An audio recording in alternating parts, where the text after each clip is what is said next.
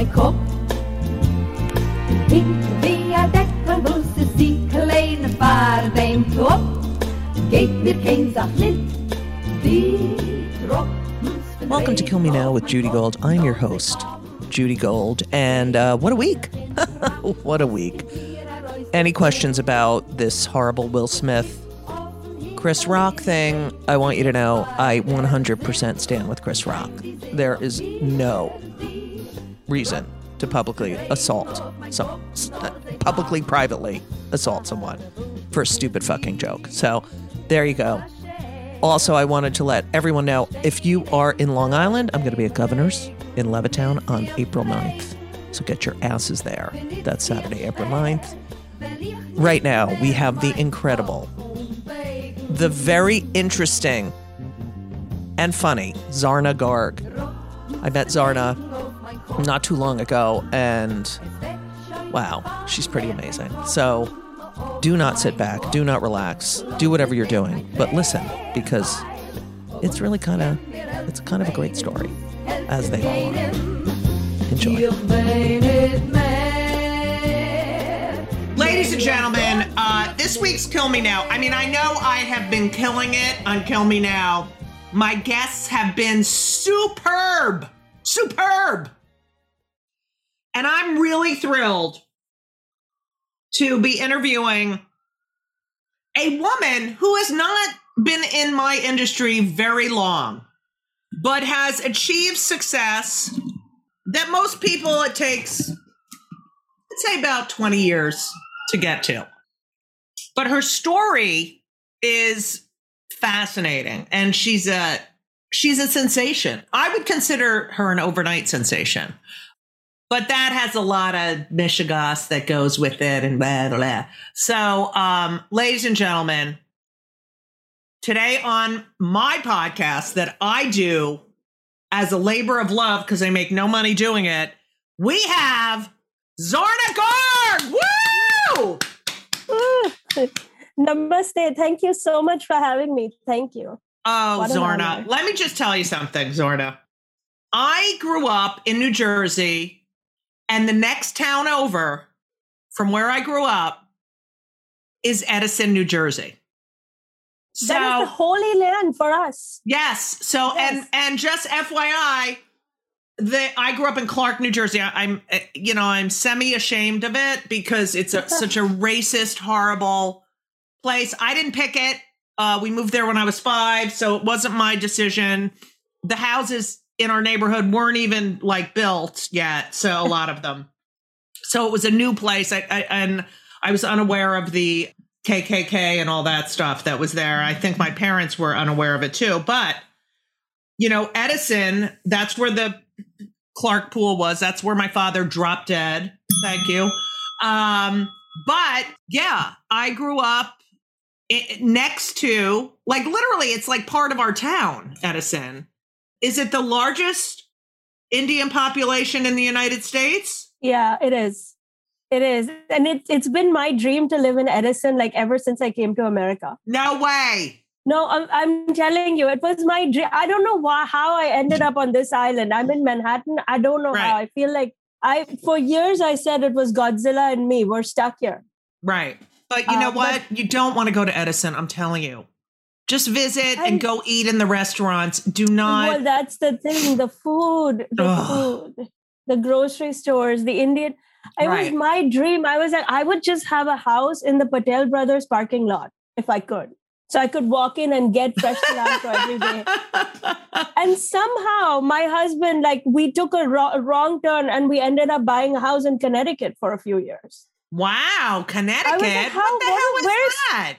I know, where's the Patel Brothers here? And he's it's so good. It's beautiful. There's a beach. Who wants There's a beach in New Jersey. What are you talking about? We're Indian. We don't go to the beach. I know. We don't know what to do on the beach. Tell Shalab. Is it Shalab? Yes. You said it just right. Shalab? Yeah. Tell him to shut up and women rule. Okay, listen, he's very cute. I looked at some photos. He's very handsome. Zarna, I guess you could say your fame came from TikTok, but you're so much more than a TikTok video. My sons made me go on TikTok. Your daughter or your son made you go on TikTok. You know, as you've described in multiple interviews, it is a cross-generate. It's a way to get through to multiple generations of people, which is very smart. And you do have a very business-like mind. And the people I know who have looked at comedy as a business and have that business acumen have done extremely well, because there are a bunch of people, as you know, that part of their brain doesn't work. Like for me, I do come from, you know, my father was a tax attorney. My brother, you know, a lot of CPAs, doctors, attorneys, the Indians and the Jews, very similar. It's the same, right? So I do get, and my partner, Elisa, I do, that's the Jew bell, by the way. She is a business, you know, so she's always like, Judy, you know, so I do get a lot of, and that's exactly how she talks, by the way. I do get a lot of good business advice in my ear, but it's not how I think. I think like that more now that I'm older, like, fuck you, you're not taking advantage of me. But, you know, I never had another job. Like, and so I think when people come to comedy as an adult, you were married, you had kids, you were successful, you have a law degree and a Bachelor of Science degree, you do look at it as a business. And I was like a 19-year-old college kid who's like, this is my dream and dream and dream and fame and dream and fame, you know. And so I think you're getting the best of both worlds. So let's start at the very beginning. You were raised in Bombay. Yeah. You were born into a wealthy family. Yeah, very wealthy. And I found a way to lose it all. Right, but we'll get to that. But you lived in Bombay. What is that like? I mean, there's definite major income inequality, right? Oh, yeah. It's like, absolutely. Do you think we're approaching it here, the same kind? I mean, there's income inequality in America, and it's not good. Right. But India is a whole another level, because the numbers that you talk about. Right. So you've got a few million handful of people who are very wealthy. Right. And then you've got 900 million poor people. Right. So there's no real middle class in India, even though they've been trying to make it grow for my entire existence. It's a little different in America. Like American poor is still like, you have water, you have, right. You know. Right. You have but we are losing the middle class as you know. Oh, absolutely. There is undoubtedly, there's a problem here. There's no doubt. But I'm just saying the scale, just the humanity, because America is a little under 400 million people, and this big, gigantic landmass. India is 1 billion people more than that in 1/3 of the land. So if you think of how many human beings are stuffed in how small a space, just visually alone, it's jarring, whether you're rich or poor. Like, you know, when that flight lands in India and the door opens, the sea of humanity that comes at you, right? You have to be ready for it.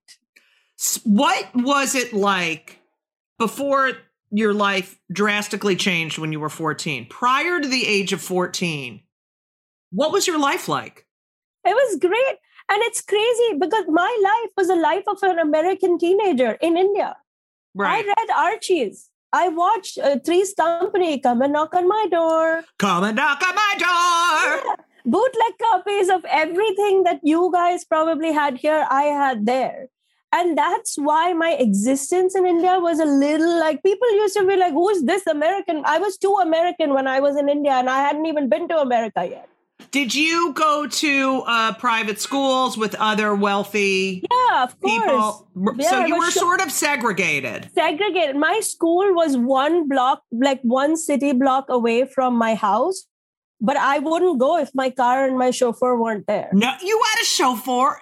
Well, all right, what was the chauffeur's name? What's the chauffeur's name? Okay, so I'm going to tell you, it's a really long name, Thakur Rajendra Prasad Singh, and he insisted that he had to be referred to by his whole name every time. Oh, God. he felt like he was working for a wealthy family and he deserved respect for that.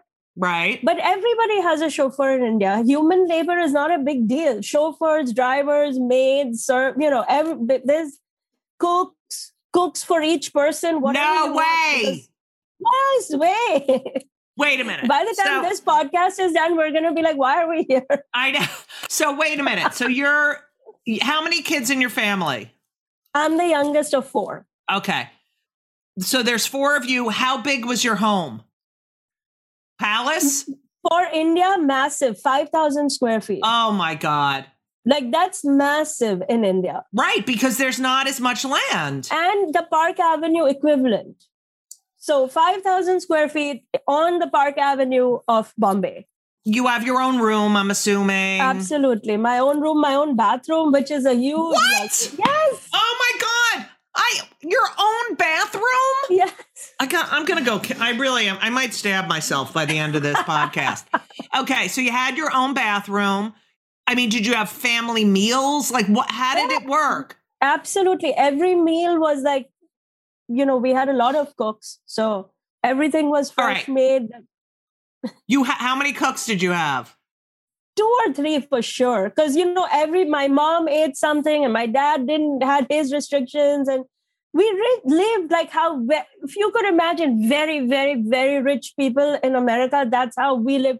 Even though we were not that rich, we were rich enough to live that life. So you had cooks, you had a chauffeur, you had apparently, did you ever make your bed by yourself? No. What? No, no. I gotta move to India. No, never made my bread, never did my laundry. I didn't know how that stuff got done. It just got done. Go ahead. You didn't throw things in a hamper. You just dropped it wherever. So you'd get up in the morning, it was like, and all you had to do was dress yourself and everything else was... Yeah, everything. I mean, even dress yourself is questionable because there were people to help. No, I can't. This is like Downton Abbey. Okay. Yeah. So... Well, yes, exactly. So, and were you close with, did you call them servants or workers? What would you call them? So they all had names, of course, but because I had an all-American heart, which is still inexplicable where it came from, got yelled at by my parents every day because I would sneak the servants in, the ones who lived in our house, to sleep in my room because I had air conditioning in my room. And It was so blistering hot out that I couldn't stand that they had to sleep in one room, like 5 of them, and there was like barely a fan. So I would sneak them all in and be like, sleep on the floor in my room, and they would. Oh my God, they must have loved you. They loved me, and I was very loved by everybody. My family too. I mean, my parents would yell at me and then they would get over it and be like, this is how it is in India. And I would be like, but it doesn't look like it's like this in Archie's comics. Like, it's like a little different. Veronika's family was very rich. Right. In Archie's, I was like, they don't have people sleeping on their floor. Where is everybody? Did you have to find all this American stuff on your own? Or? No, it was part of the world. Like, everybody traveled. The richest people in India came to America to summer. So they brought back everything. And these are people from India would move to America and then come back into India. They would just come for 4 weeks, 6 weeks, but they would like bags and bags of like American chocolates and hair products. And I remember the perm was big back when I was young. So we all rushed and got a perm because Americans were getting perms. Wow. You got a perm. I got a perm too. It was so stupid. Look at my hair. So stupid. First of all, were you aware, or at what age were you aware that you were privileged? No, I knew. No, you're privileged in India because the poverty is in your house. It's not around. It's in. The poor can't even watch TV. They can't, you're in a house with 10 TVs. The poor can't sit down and watch, the servants. They are, everything is delivered. So who are all these delivery people? Like the milk would get delivered fresh every day. The fruits, literally, what is the best fruit in the market today? And it would show up at 7 a.m. But some little, and often, I don't know, your listeners want to hear this. Often it was little kids who would be like, no, that it's awful. But that's the reality. So I was very aware, hyper. And if anything, I always had a social conscience. So I remember being very young and opening a Bank of Bombay in my bedroom and thinking, how can I get these guys bank accounts? Because they had no bank accounts. Do any of your siblings feel the same way as you or your parents? So, they're all good people, but they never questioned the system as much as I did. I railed against the system ever since I can remember. I was like, couldn't understand why it was this way.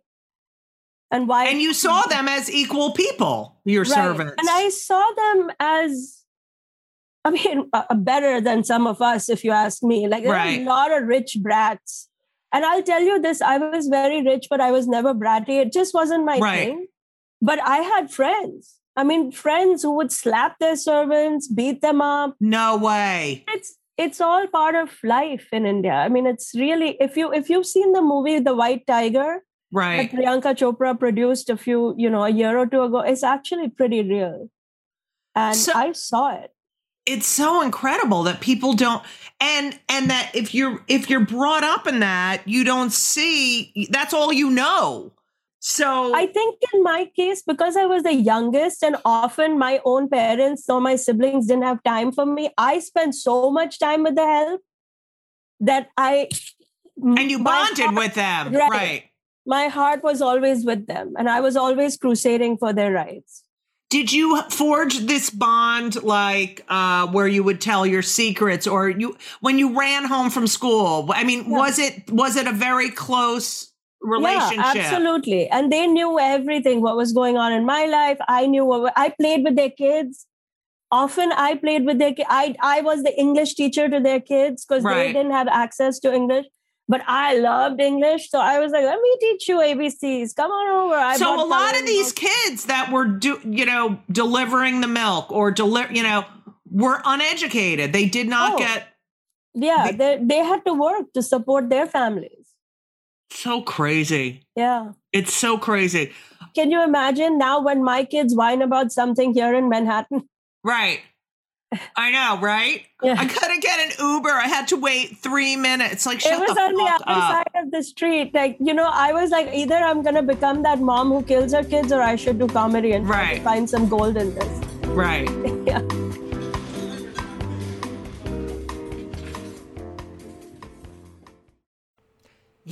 I love my Liquid IV, that I drink Liquid IV pretty much every day. And I love it because it keeps me hydrated. I travel with it because it's in little packets. It tastes great. It's an amazing product. It hydrates better than water alone, 3 times the electrolytes of the leading sports drinks, 8 vitamins and nutrients, non-GMO. But here's the best part. I've been bragging about Ben, my son Ben, who plays basketball. His team, his entire team, they love Liquid IV. They are number 4 in the nation. They are an amazing team. They've done better than ever this year. Dare I say it's because of the Liquid IV? I'm not going to say for sure, but I'm telling you, these athletes love Liquid IV. They love all the flavors, strawberry lemonade. I love the watermelon. I never give them any of my watermelon. They have sugar-free, white peach, green grape, lemon lime. It makes you feel great. And if you need a little caffeine, the lemon ginger is beyond. And I know they use it while they're working out. I'm pretty sure they might use it after a game that they won and went out and had, a couple of drinky poos. But that being said, I love Liquid IV. They're a great sponsor. They're a great product. And I honestly couldn't live without them. And it's winter still. You need to be hydrated. Hydration is very important. So, weekends are for going wild, as you all know. Have a game plan for Monday. That's what you need. I just had this conversation with Ben's girlfriend. I said, if you're going to go out and party, you need a game plan. And what's your game plan? Liquid IV. Weekends or for going wild, have a game plan for Monday with Liquid IV. Grab your Liquid IV Hydration Multiplier sugar-free in bulk nationwide at Costco, or get 20% off your first order when you go to liquidiv.com and use code JudyGold, JUDYGOLD, at checkout. That's 20% off your first order when you shop Superior Hydration today using promo code JudyGold, JUDYGOLD, at liquidiv.com. You're welcome! What was school like? Was it Americanized? Did you have grammars? Did you have extracurricular activities? Was there, here, was it a public school? Was it, because the government, we have public schools here. Yeah. I went to a private school, a very elite private school. And what was the name? Kambala Hill High School. It was British people left it behind and we kept it, I guess. Okay. And it was a great school. I loved school. I'm one of those rare Indian women who just loved being educated, loved reading, loved learning. Was that encouraged or was that discouraged? No. I mean, I'll tell you overall, here in America, read a book.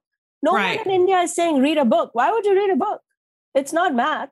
It's all factual and mathematical and engineering. It's not math. It's not a science experiment. Why are you reading a story? Creativity is not fostered or and especially discouraged among women. So even if there was a reading privilege, it would have probably gone to my brothers. Right. But with me, my dad would have been like, but why? But because in his mind, the more I knew of the world, the more problematic my life would be. Right. Because then I would have all these ideas of independence and freedom and, So. And for a woman, that's just the worst, or a girl. So our newspaper used to get delivered at 5 a.m. in India. And I was so curious what's happening in the world that I would read the newspaper cover to cover at 5 a.m. the minute it walked in. But my dad used to yell at me because, he wanted the freshly pressed newspaper. Not rumpled. Oh, my father you couldn't touch the newspaper before he... Right? Oh, my God, that's a Jew thing, too. That is a Jew thing. It was, you couldn't touch it. There couldn't be a wrinkle yeah. So I used to read it and be so scared that he'd find out. I would put it under the sofa cushions and sit on it and get it back. So that by the time he touched it, he didn't realize that I had already gone through it. But I was that crazy, curious kid that was if we came at 4:50, I was like, I get 10 extra minutes. Right. I mean, it's so interesting, and we'll probably get to this later on, but that, you think of, Indian women who come to America and they're so accomplished and they're, such high achievers. And yet that is discouraged. Well, look, there is a very large population of India that's educated and believes in. I just happen to come from a more traditional family. Right. And by the way, for clarity, it wasn't the intention wasn't to ruin my life by any means. Of course, right. My father arranged all three of my siblings very successfully. They're all doing very well today. My sister has her own airplane. There are days when I'm like, what was I thinking? What? She has her own airplane? Yes. I need to meet her. I need to meet her. Her husband is wildly successful. They've been happily married 30-something years. All three of their kids are doctors. See, what did I do with my life? I even had to... Where does she live? She lives in America. She's in Ohio. In Ohio, right. Yeah. Okay. I hate her, by the way. So, you know what I mean? My dad thought that in their world, that insular life where you don't know much about the world and they're going to guide you. Right, it's easier. What you don't know can't hurt you. Can't hurt you. That was more their mindset. He wasn't really a mean person, and my family wasn't really like, oh my God, poke her eyeballs out so she doesn't. It wasn't that. Right. It was much more like the world is so mean. Don't get involved with the world. We're going to find a safe spot for you. So how much younger are you than your second youngest sibling? 10 years. So you're a mistake, don't you think? Big mistake. Yeah. Big mistake. So it's 10 years and then 10, 12, and 15. Okay, so they were all formed, it was all planned, and then, Zarna. Yeah. Okay, which in a way, even the way you came into this world is part of, who you are and why you're so curious, because you weren't expected. You weren't, I love that. So you have this beautiful life and you're 14 years old and your parents are planning a wedding. Is that correct? Or were they involved with the wedding and your mother gets jaundice? Yeah. And no one noticed, and it's just because they're so preoccupied. No one, including her, noticed. And she was fully yellow and she didn't realize. And this is something that could be it's very treatable. Babies get it when they, and she dies suddenly. Yeah. I mean, and you're 14 years old. I mean, that must be the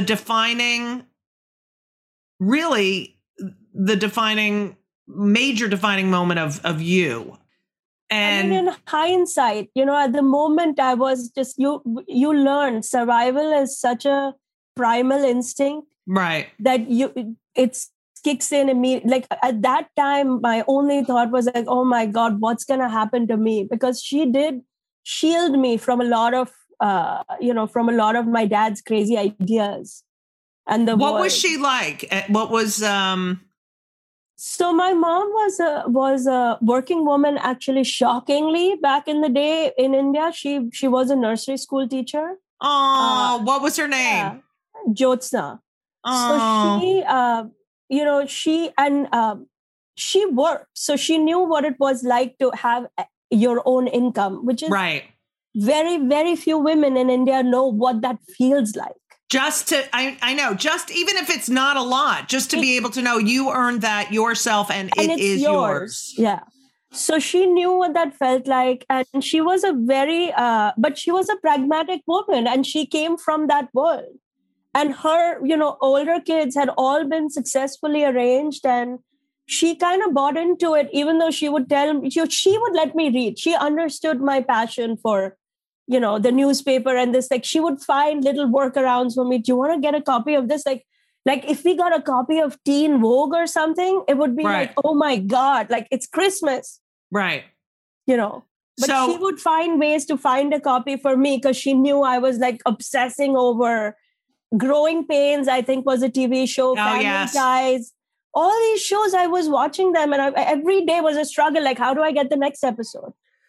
I mean, it seems like she was molding you, letting you know you're allowed to have hopes and dreams and be an individual.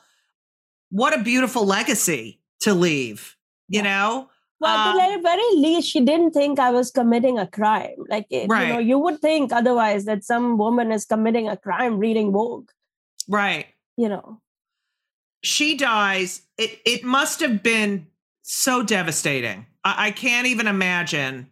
I think she died was a shock, but the fact that she just went from healthy to dead in 2 weeks. Right. And in India, no one really talks to the kids. This is a cultural thing too. Like I've noticed in America, it's a lot of like, let me explain to Timmy. Right. This is how. No one does that in India. There's not even the genre of kids films, kids movie doesn't exist. Kids watch everything. They watch movies where girls are getting raped and murdered and mauled because the adults can't be bothered. Right. No one's going to pay ticket money to go watch a movie. What adult's going to sit through a kid's movie in India? Right. No one. So the bigger shock for me was like somebody told me my mom was going to go get a checkup and then she never came back. Oh. And I think they just forgot. I think they forgot to tell me. It's so awful. And at that age. So what happens is you are 14. Your father, I heard you in an interview say that he was broken. And here you are, and your siblings are married off. So first of all, what does that look like? An arrangement? Like, how does that work? Like, what happens? What is the process? So who's the oldest? Is your sister? My brother is your my brother. oldest, then my sister, then another brother, and then me. Okay, so how does that, like, can you go through that process? So the calculus of the arranged marriage is what I've written my screenplay about. It's what motivated me to write it, because I think in America, you've heard the phrase arranged. Right. And everybody knows that means the parents are involved in some capacity. Right. But, I mean, they do it. The Hasidic Jews do it. And, if you watch Shtisel, you see how they do. Yeah. Okay. Right.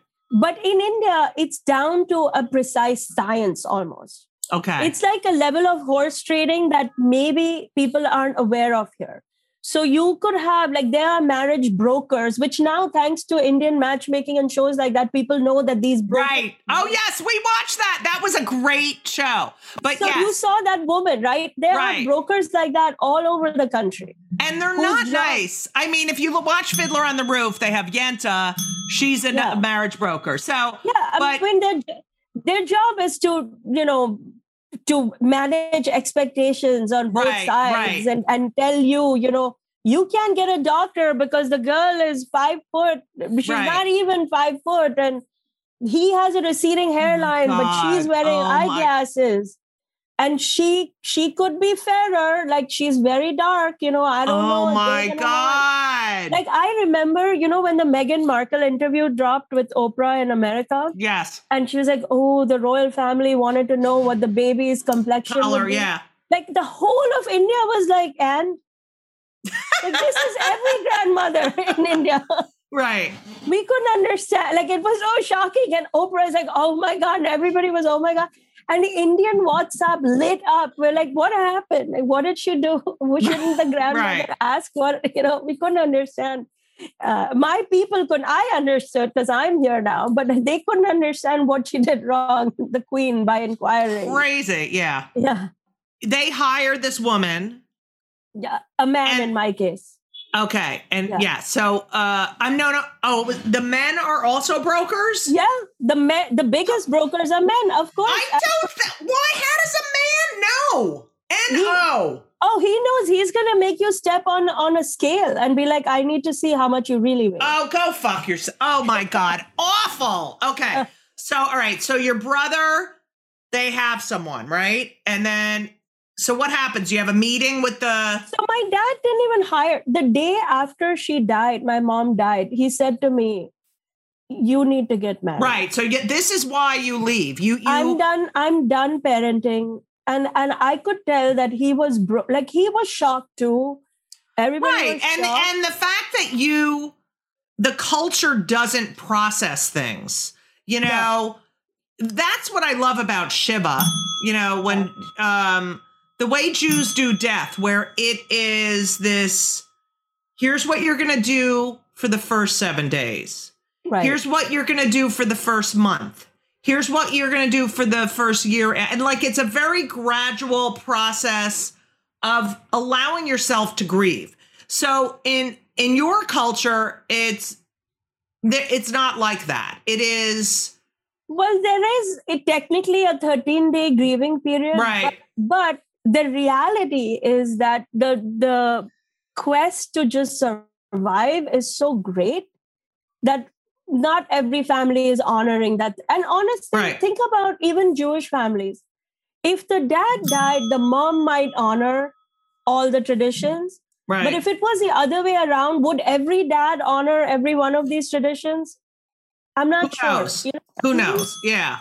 Who knows? In my case, she died, and my dad, who was the most pragmatic, we are going to survive everything. Right. Was there emotion? Did you see him cry? Was there? Never. Terrible. No.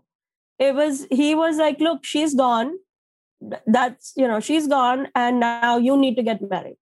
So he says to you, you're 14, I can't parent anymore. That was her job, basically. So you need to get married. And you realize, I got to get the fuck out of here. Well, I didn't think I thought I was going to reason with him and be like, I don't want to get married, but I would continue living my life. Right. Well, I wasn't planning on leaving, but he thought that if he pushed me enough, he would scare me. And he's like, no, you don't have that option. You're either getting married or you have to go find your own way. You think you know better? You read all these books? You think the Americans are coming for you? You know everything? Go find your own way.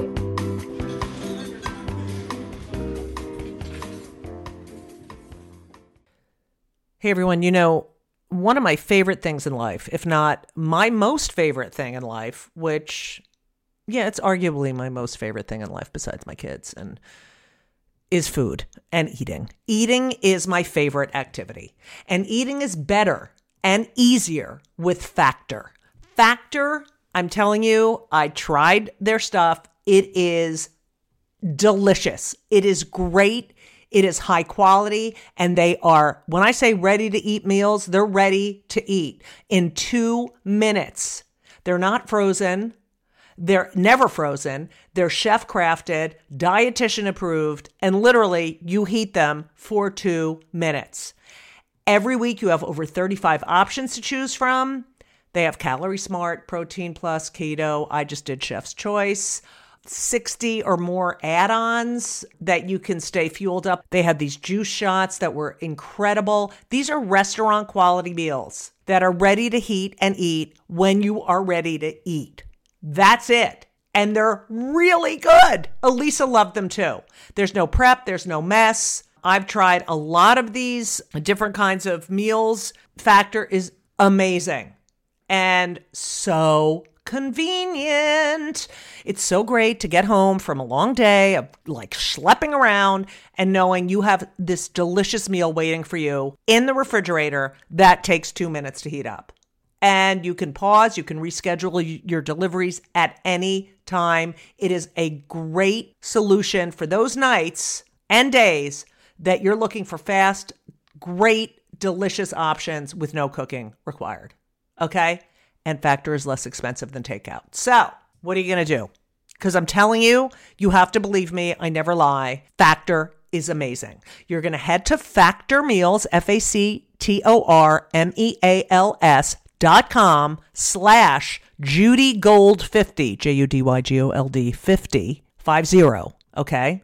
JudyGold50. And use code JudyGold50, JudyGold50 to get 50% off. That's code JudyGold50 at factormeals.com/JudyGold50 and get 50% off. It's worth it.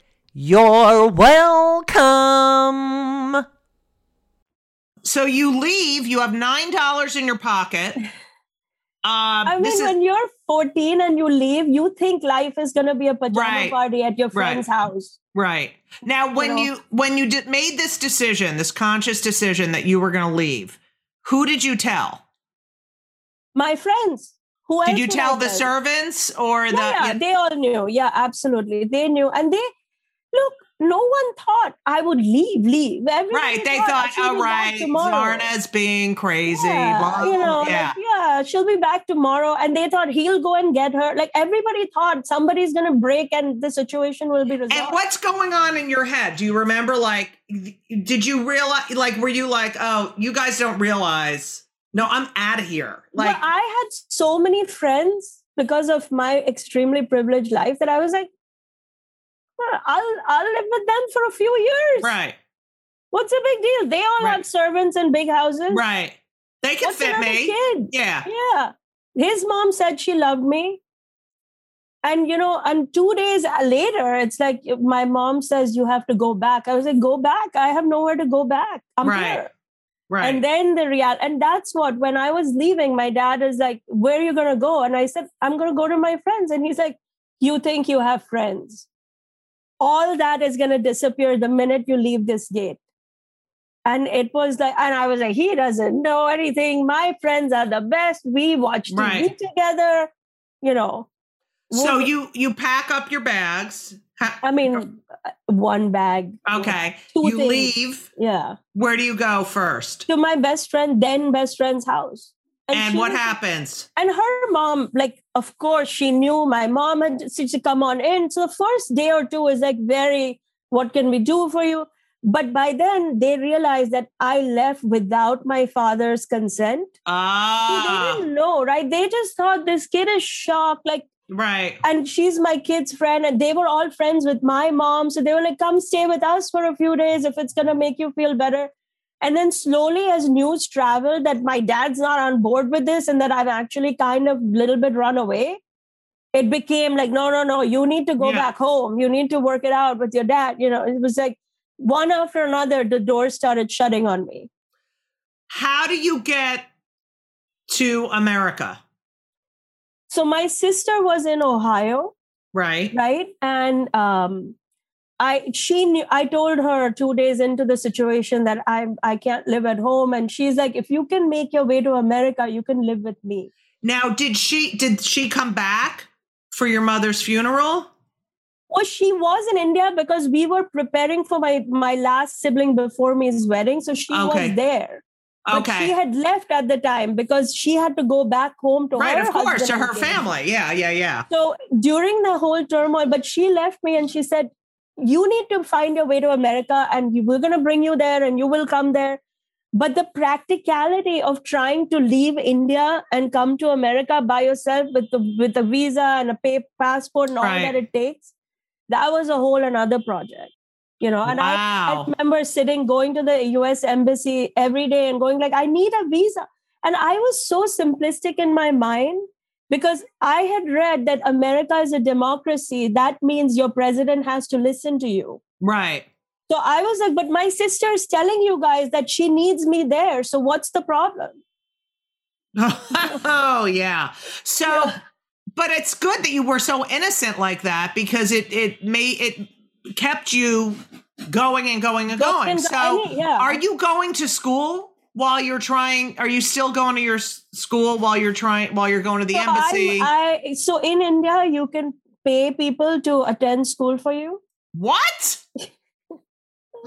And it's not a lot of money. I mean, a lot of girls don't even go. Their parents just pay to get the degree.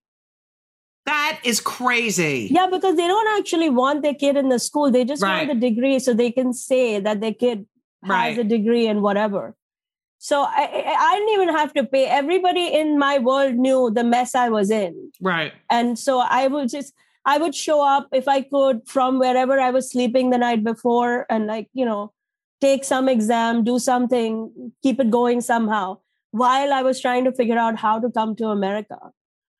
And at some point I just broke. I went back to my dad. I mean, my driver, actually, the chauffeur found me and he took me back and he said, you just need to come back. Nothing's going to happen. I was couch surfing for over a year. Wow. Well, you were a comic then. Yeah. Well, see, that's the thing that, you know what, honestly, now that I trace the roots back, it's like that year of people saying, oh, let her come for Diwali dinner. She makes people laugh. Right. She's joyous. Yeah. It's good to have her around. Yeah. And I knew that I could make everybody feel better about their lives, no matter what was happening in my own life. And now in hindsight, and I read, before I became a comedian, I read Kevin Hart's book, and he has a similar story up top of his mom and being invited to people and things. And that was the first time I was like, oh my God, could it be? Right. It's I've heard you say this and I say it in my book, comedy is a coping mechanism, but it's a weapon. And it's also, if you use it wisely, it disarms people and will get you everything you want or need. And as Jews, we've had to use it because, when you're persecuted, it's the best defense. Okay. So you go back, but then you eventually how do you get to Ohio? In my innocence, one day the US embassy said to people said to me, go, I was like, I don't understand why not your president and my sister. I was babbling anything. He's like, oh, go talk to the president yourself. I was like, okay. So I went to what was famously the American Library in Bombay. American embassy had a beautiful library that anybody who wanted to could go in. And I started reading, like, how do you call the president? Right. And I saw, you have representatives. So I started writing to everybody that I could. I was like writing my whole dramatic life story. Like, my sister is there and I want to be there and I'm going to study. I promise you, I'm going to be good. And I started sending letters all over the place. And one letter reached a desk in Ohio that he's like, okay, if she's willing to come here as a student. That is amazing. Somebody is willing to pay for her, which my sister was willing to pay for me to go to college. He's like, back then, international students were a rare commodity. Right. Full paying international students. And in a small town in Ohio, you know what I mean? Yes. Do you know who the representative is? I don't want to say because I don't want to get him in trouble, because in a post-Trump world, we've all been right. putting this story on. You, whoever you are. Yes, he is now retired, and have you ever met him? Yeah. As soon as I landed, I went to say thank you to him, and he was like, "Study to your heart's content." I was like, really? Now I'm gonna take a wild guess that he's a Democrat. Democrat, yeah. Oh wow! What? Bing, bing, bing, bing, bing. Okay, so you go to your sister's, and I mean, thank God for that. And my sister saved my life. I mean, and she, even though she was arranged very young, 16, 17 herself, her husband, who's a doctor, said to me, he goes, you are going to do what you want to do. No one's going to tell you. I love them. They saved my life. There's no. What's her name? Parul. Parul Parikh, and she lived. Parul, I love you. And she continues to be my biggest champion today. Like, anything happens, I go running to her. Yeah. So you then go to University of Akron. Yeah. And you get a BS in finance. That's right. And then you go to Case Western. Do you go immediately to law school? Immediately, because they were willing to support me, my sister and brother-in-law. And I was so scared. What if they change their mind? That I finished undergrad and law school in 5 or 5.5 years, all of it. I never took a single break. Because you don't understand, when you're living on somebody's... Right. You just want the independence. Right. No, and also you're really insecure that if they should change their mind tomorrow, they had their own kids, they had their own lives. They were never. They were. But that was it. Was that in your head and not? And that had not. They never said this was me. Yeah, this is all in your head. I had been kicked out of so many homes by then. Right. I had been kicked out of so many homes in India by then, where they were like, they took me in, and the next day they're like, you know what, my dad needs to talk to you, and I knew what that meant. Right. So I didn't take a minute off. I raced through the whole thing. I was like, let me just. Did you live, you didn't live at college, right? No, I lived with her most of the time. And law school, I moved out for a year and a half because it was a little far. Right. Because Case Western. Yeah. So, and I'm sure you got straight A's. Is that correct? Mostly. Yeah. Actually, law school, I was not that strong a student. It was more B's, but yeah. Okay, whatever. Also, yeah.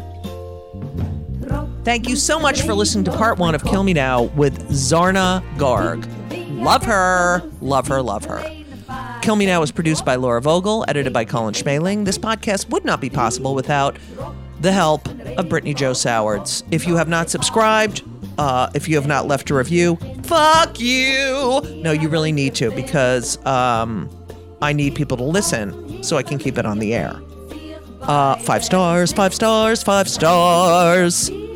Also, if you have not read my book, yes, I can say that when they come for the comedians, we're all in trouble. Now is a really fantastic time to read it, especially after this debacle with Chris Rock and Will Smith, who is 100% wrong. So I think the book would explain a lot. Plus, I wrote it. Plus, it's a great book. So, yes, I can say that when they come for the comedians, we're all in trouble. Get it. The audiobook was in the New York Times book review. It's really good because I, Judy Gold, recite the book. If you live near Levittown, New York, which is on Long Island. I need you to come to my show April 9th, Saturday. I need a lot of things from you. I need to thank all the people who listened to the end. I know you're out there. And I promised I would get a list of names and go through my social media, but I didn't do that. And so now I feel guilty. Well, I always feel guilty, but now I really feel guilty. I am going to do this. At some point, I will be thanking the people who listened to the end. But just know, if you wrote to me and told me that you listened to the end, I'm thinking of you. And only you. That's it. I want to nap all the time. I don't know. Anyone else feel like napping all the time? And let's get this weather warm. I can't take it. Also, check everything out. I'm going to be in LA May 6th at the Elysian Theater. Elysian. And then I'm taping Netflix Is a Joke, the Standout special on the 7th. There's 7,952 LGBTQ plus people on that show, and I'm one of them. So go to my website, judygold.com, and you can get my book there. You can see where I'm performing. You can read about me, because I'm so fascinating. You can follow me on Twitter and Instagram and TikTok. I have to do more TikToks. I haven't done any in a while. At Judy Gold, JEWDYGOLD, because I'm Jewish. We got a lot of great guests coming up on the podcast. I'm really excited. And I'm really excited that you are listening, because I do it for you. I mean, I do it for me because I love it, but I do it for you. I really do appreciate it 1,000%. And I don't know what else to say. Oh, yes, I do. So long!